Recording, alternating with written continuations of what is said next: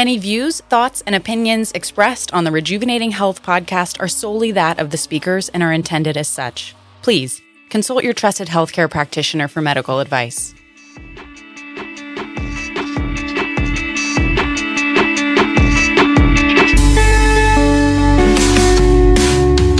Welcome back to the Rejuvenating Health podcast.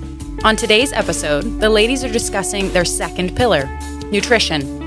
They'll talk calorie counting, carb constrictions for women, the faults of fad diets, and why small changes over time are actually what make the biggest difference.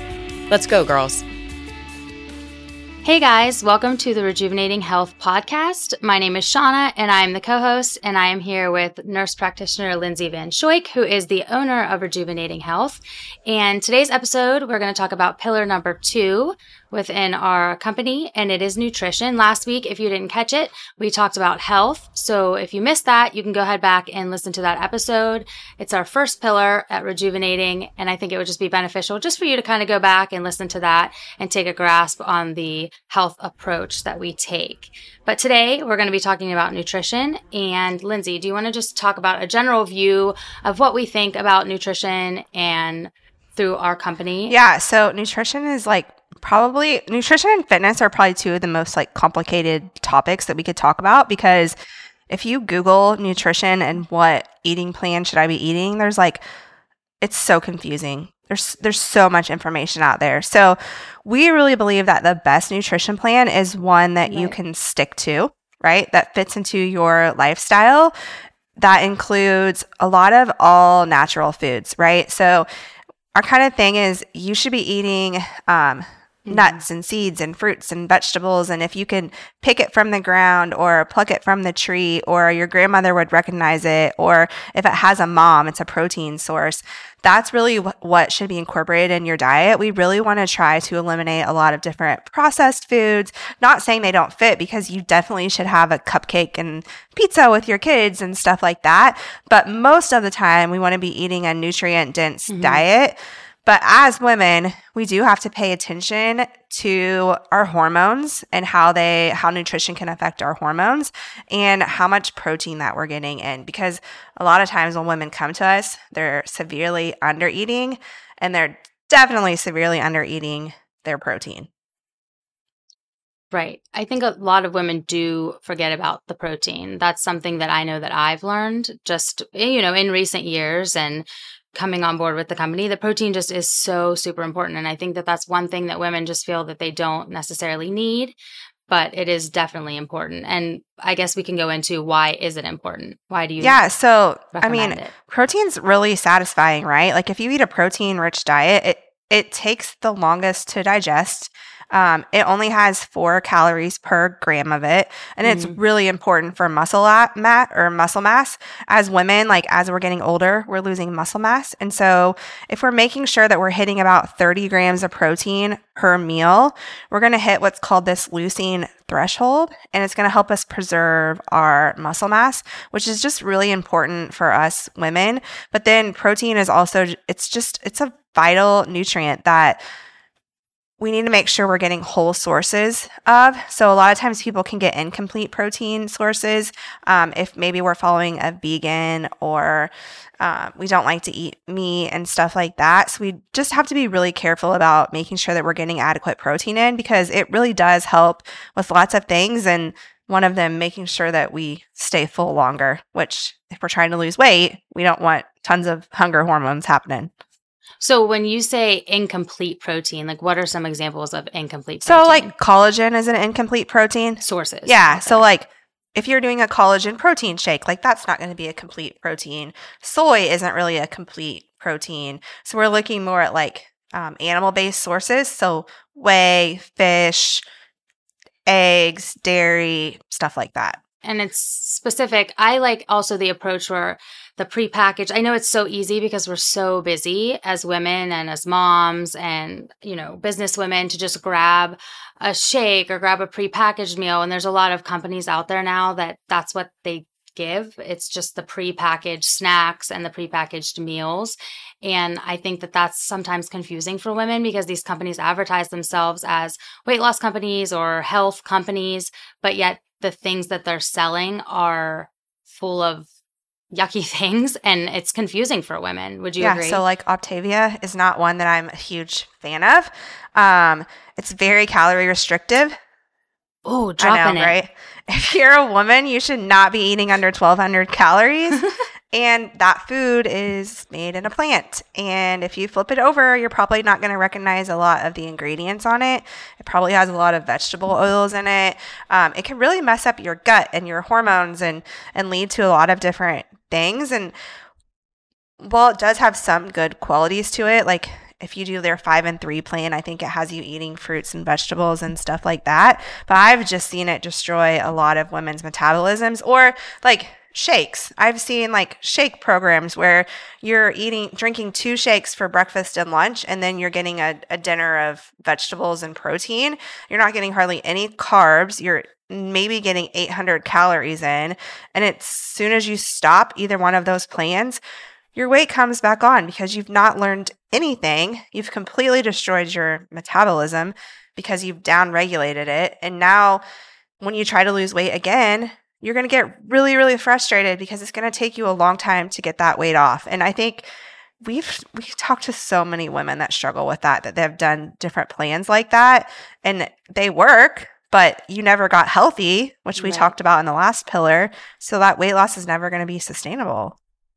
Right. And that's what I was going to say. Don't come at us about it. But we just know from experience in the company and the women that we've spoken to, we've just dealt with so many women that have done programs like that. And it's just definitely not beneficial. It just causes a lot more harm in the long run and things that need to be fixed, like we said last time, under the hood. So I think it's important to talk about why you feel like, or why specifically women can't function on low calorie. Because I know when we think about losing weight, it's calories in versus calories out. So I think a lot of women feel like they have to really do low calorie. I know myself included. I've done low calorie many times. And I just think we don't understand the effects that it has on our hormones and our body. So do you kind of want to go into that a little bit from the medical standpoint? Yeah. So as women, our hormones get disrupted really easily, especially this hormone called kisspeptin, and it helps kind of regulate our cycles and stuff like that. It's really easy for us to get into low energy availability. And when we get into that, our body is just doing everything it can to survive and to make sure that it has everything. It'll shut down your menstrual cycles just to make sure that you're being able to breathe and, just survive. And so when we do low calorie for a really long time, you can only cut your calories so much, right? That's one thing that I think we do really well in our program too, is when everyone wants to start a weight loss program, they're like, I'm going to eat 800 calories and I'm going to exercise for 5 hours a day. And then you lose weight and you hit a plateau and you've already pulled out all the guns and there's nothing left to do, right? It's all about making small changes over time. Right. Yeah. And that can really mess with your thyroid, which is like your main metabolism. Right. And if you're already, like you said, if you're already at a low calorie threshold and where do you go from there? There's really no way to go from there because you can't go lower. I mean, how will you survive? Do you know what I mean? That comes with even more scary risks. So it's just not the best path to take. And we've had women in the program who haven't had their menstrual cycles because of things like this that have gotten them back during the program, and they were just so thrilled with Right. that. And like sometimes based on your genetics, a really low calorie, high fat type of diet is worse off for you than it is just to eat a normal diet. Like keto is another one that I've found that a lot of people, just based on their genetics, they don't tolerate very well, especially us women. You need carbohydrates. Like carbohydrates are gasoline.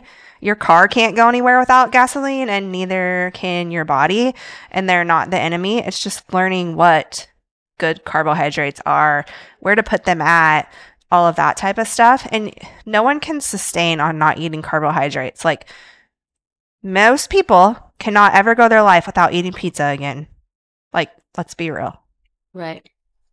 Right. But I think that the carbohydrates always have gotten that bad name, and we just feel like that's what makes us fat as women. So we need to cut out the carbs. Yeah. We're not thinking of it from the other standpoint. Well, and that would lead us into, since we did keto, more intermittent fasting. So I think a lot of women take that approach because also it kind of goes along with the lower calorie. So if they're not eating for a certain number of hours and then they're having maybe even one meal per day, I know a lot of women do. What's your take on the intermittent fasting? Because I know that messes with the hormones as well for women. Yeah. So okay, there's there's different ways we can go with this. So intermittent fasting, everyone should intermittent fast. You should have 12 hours at night where you're not eating. That allows your blood sugar to regulate. You don't want to eat close to bed, all that type of stuff. But as women, a lot of times we want to try this 16-8 fasting type of thing. And if you're going to do that, the issue is that most women are trying to start the fast 11 to 7. And they're putting themselves into low energy availability in the morning. They're living on coffee and caffeine and really disrupting their hormones and their cortisol. When if you want to do intermittent fasting, it's probably better if you're going to do a window from 7 to 3. And no one with a family or a social life is going to not eat dinner at nighttime, right? So really, if we can just maintain that 12 hours of an eating window, that's going to be good for you. And I'm not opposed to women doing, if you're going to fast like that, then you need to do multiple days fasting. If you're trying to get the benefits of autophagy and stuff like that, then it needs to be a 3-day fast, and you need to do it under the care of someone that can help you with it. And it needs to be not done a lot. Mm-hmm. So intermittent fasting is one that people just get confused about it, right? You should intermittent fast, but it should be 12 hours and you should be eating around your active times.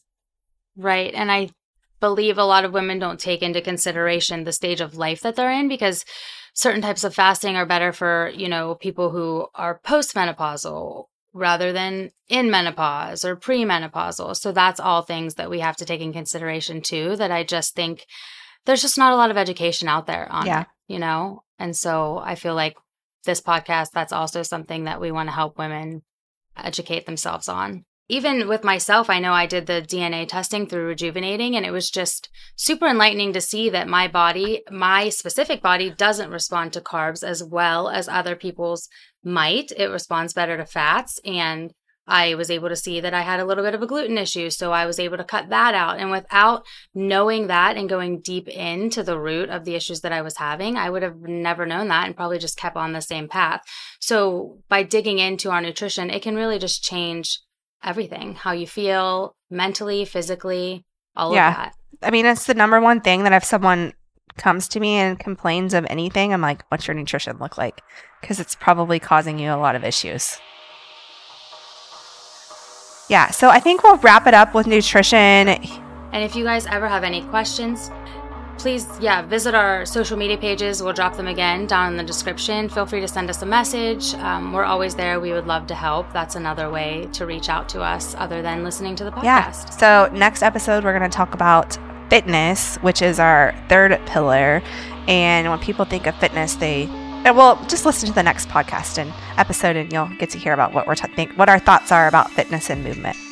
Yep. See you guys then.